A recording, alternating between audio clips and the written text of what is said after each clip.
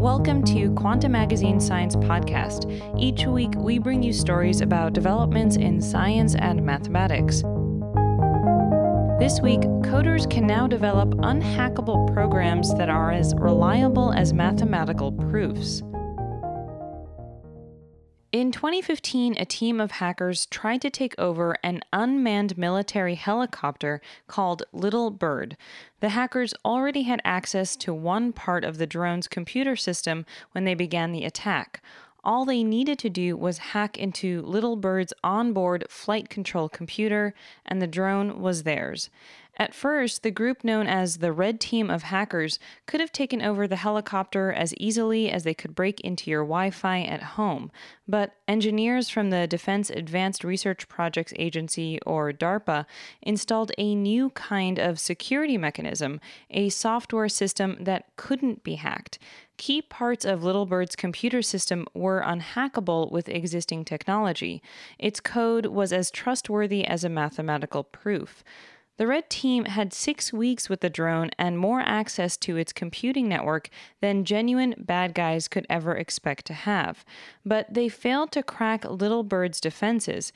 Kathleen Fisher is a computer scientist at Tufts University and a founder of the High Assurance Cyber Military Systems Project, or HACMS.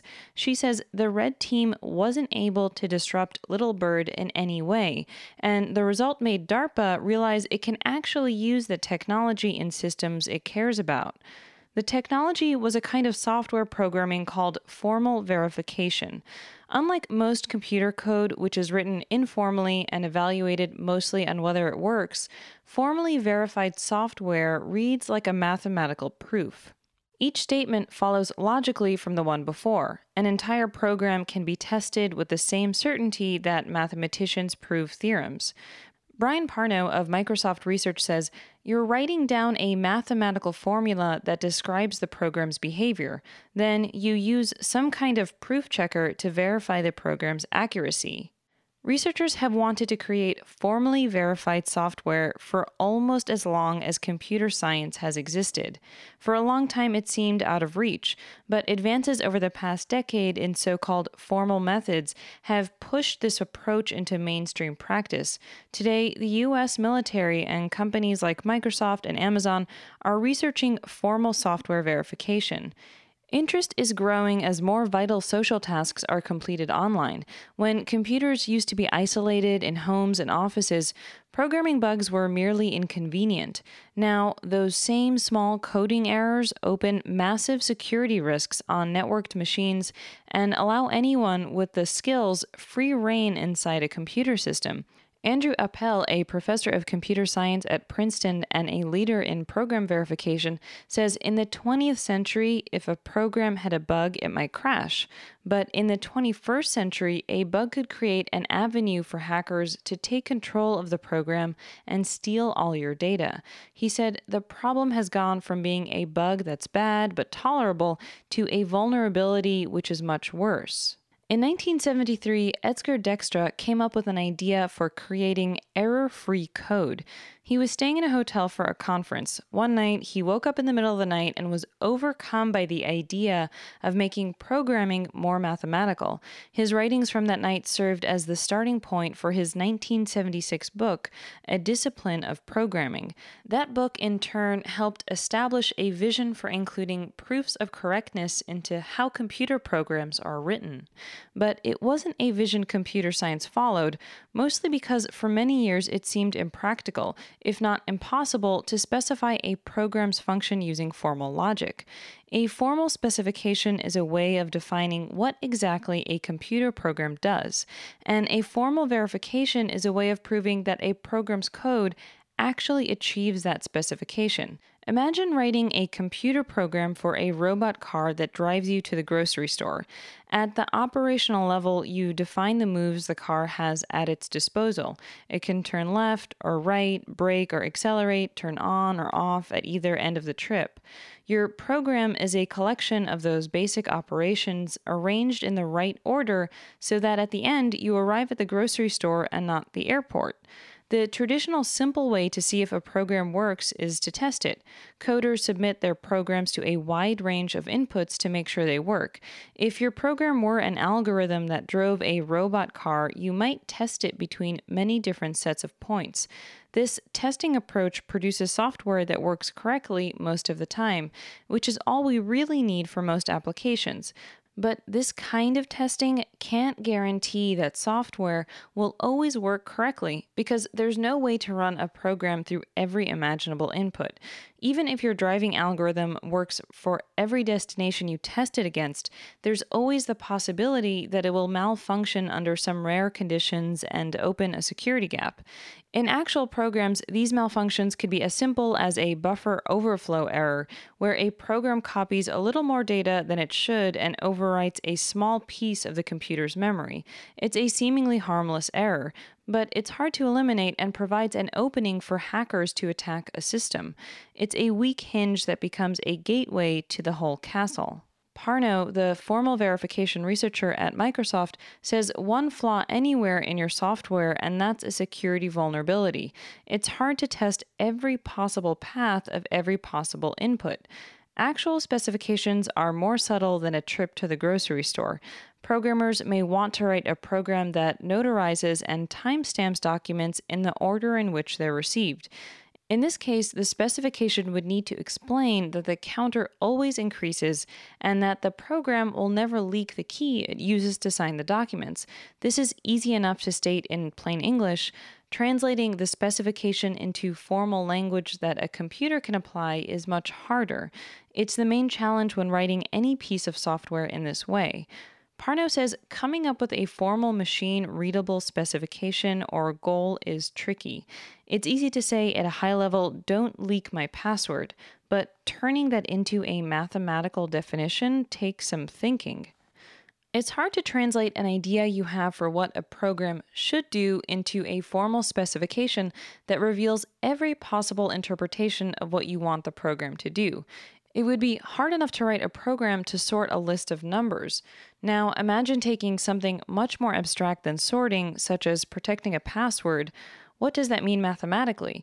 Parno says defining it may involve writing down a mathematical description of what it means to keep a secret, or what it means for an encryption algorithm to be secure.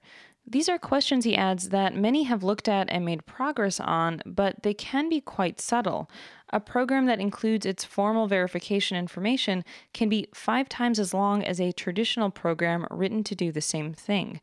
This is because it requires extra lines of code for both the specification and the annotations it needs to reason about the code. The right tools like programming languages and proof-assistant programs can help software engineers construct bomb-proof code, but those didn't exist in the 1970s. Appel, the computer scientist from Princeton, says there were many parts of science and technology that just weren't mature enough to make that work. So around 1980, many parts of the computer science field lost interest in it. Appel is now the lead principal investigator of a research group called DeepSpec that's developing formally verified computer systems. Even as the tools improved, another hurdle stood in the way of program verification. No one was sure whether it was even necessary. While formal method supporters talked of small coding errors becoming destructive bugs, everyone else looked around and saw computer programs that pretty much worked fine.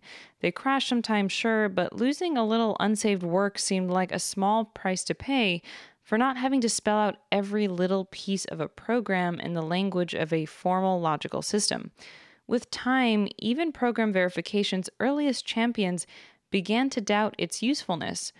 In the 1990s, Tony Hoare acknowledged that maybe specification was a labor-intensive solution to a problem that didn't exist, and his Hoare logic was one of the first formal systems for reasoning about the correctness of a computer system.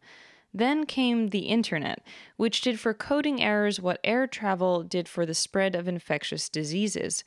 When every computer is connected to every other one, inconvenient but tolerable software bugs can lead to a cascade of security failures.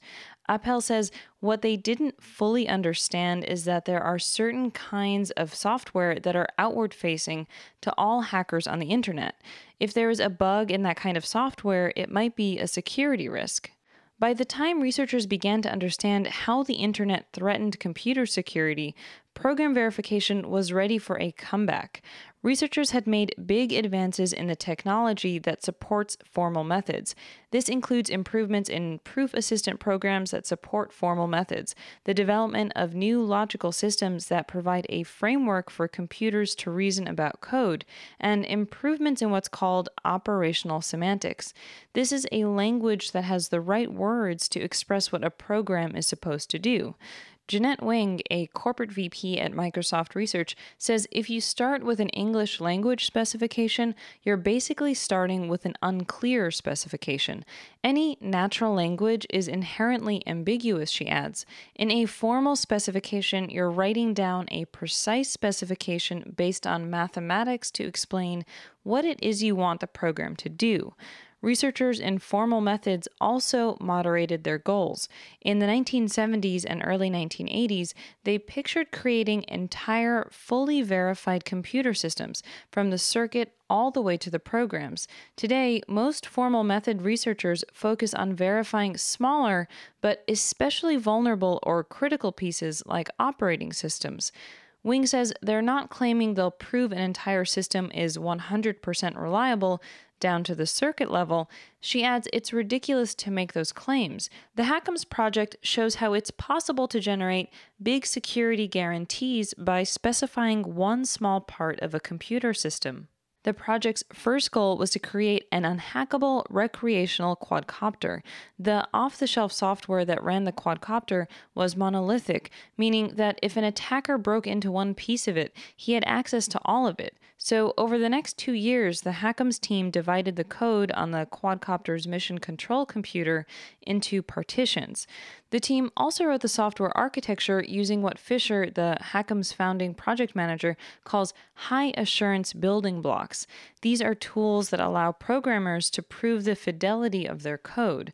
One of those verified building blocks comes with a proof guaranteeing that someone with access inside one partition won't be able to escalate and get inside others. Later, the HACMS programmers installed this partition software on Little Bird. In the test against the Red Team hackers, they provided the Red Team access inside a partition that controlled aspects of the drone helicopter that weren't essential, like the camera. The hackers were mathematically guaranteed to get stuck. Fisher said the HACMS team proved in a machine-checked way that the Red Team wouldn't be able to break out of the partition, so it's not surprising that they couldn't. It's consistent with the theorem, she says, but it's good to check. In the years since the Little Bird test, DARPA has been applying lessons from the HACMS project to other areas of military technology, like self-driving convoy trucks. The new initiatives are in keeping with the way formal verification has spread over the last decade. Each successful project encourages the next. Fisher says people can't really have the excuse that it's too hard anymore. Security and reliability are the two main goals that motivate formal methods. With each passing day, the need for improvements in both is more apparent. In 2014, a small coding error that would have been caught by formal specification opened the way for the Heartbleed bug, which threatened to bring down the internet. A year later, a pair of hackers confirmed one of the big fears about internet-connected cars when they successfully took control of someone else's Jeep Cherokee. As the stakes rise, researchers in formal methods are pushing into more ambitious places. The DeepSpec collaboration led by Appel is trying to build a fully verified end-to-end system like a web server. The effort is funded by a $10 million grant from the National Science Foundation. If it's successful, it would stitch together many of the smaller-scale verification successes of the last decade. Researchers have built a number of provably secure components, like the core or kernel of an operating system. Appel says what hasn't been done, and the challenge DeepSpec is focusing on now, is how to connect those pieces together at specification interfaces. Over at Microsoft Research, software engineers have two ambitious formal verification projects underway. The first, named Everest, is to create a verified version of HTTPS, the protocol that secures web browsers and that Wing calls the Achilles heel of the internet. The second is to create verified specifications for complex cyber-physical systems such as drones. Here, the challenge is significant. The programs that tell a drone how to move use machine learning to make probabilistic decisions based on a stream of environmental data. It's far from obvious how to reason about that kind of uncertainty or pin it down in a formal specification. But formal methods have advanced a lot even in the last decade. Wing, who oversees this work, is optimistic formal methods researchers are going to figure it out. For more of this story, read Kevin Hartnett's full article, Hacker-Proof Code Confirmed, on our website. I'm Karen Shakurji. If you like what you hear, please take a minute to review this podcast in iTunes. For news, interviews, graphics, and more, visit quantummagazine.org.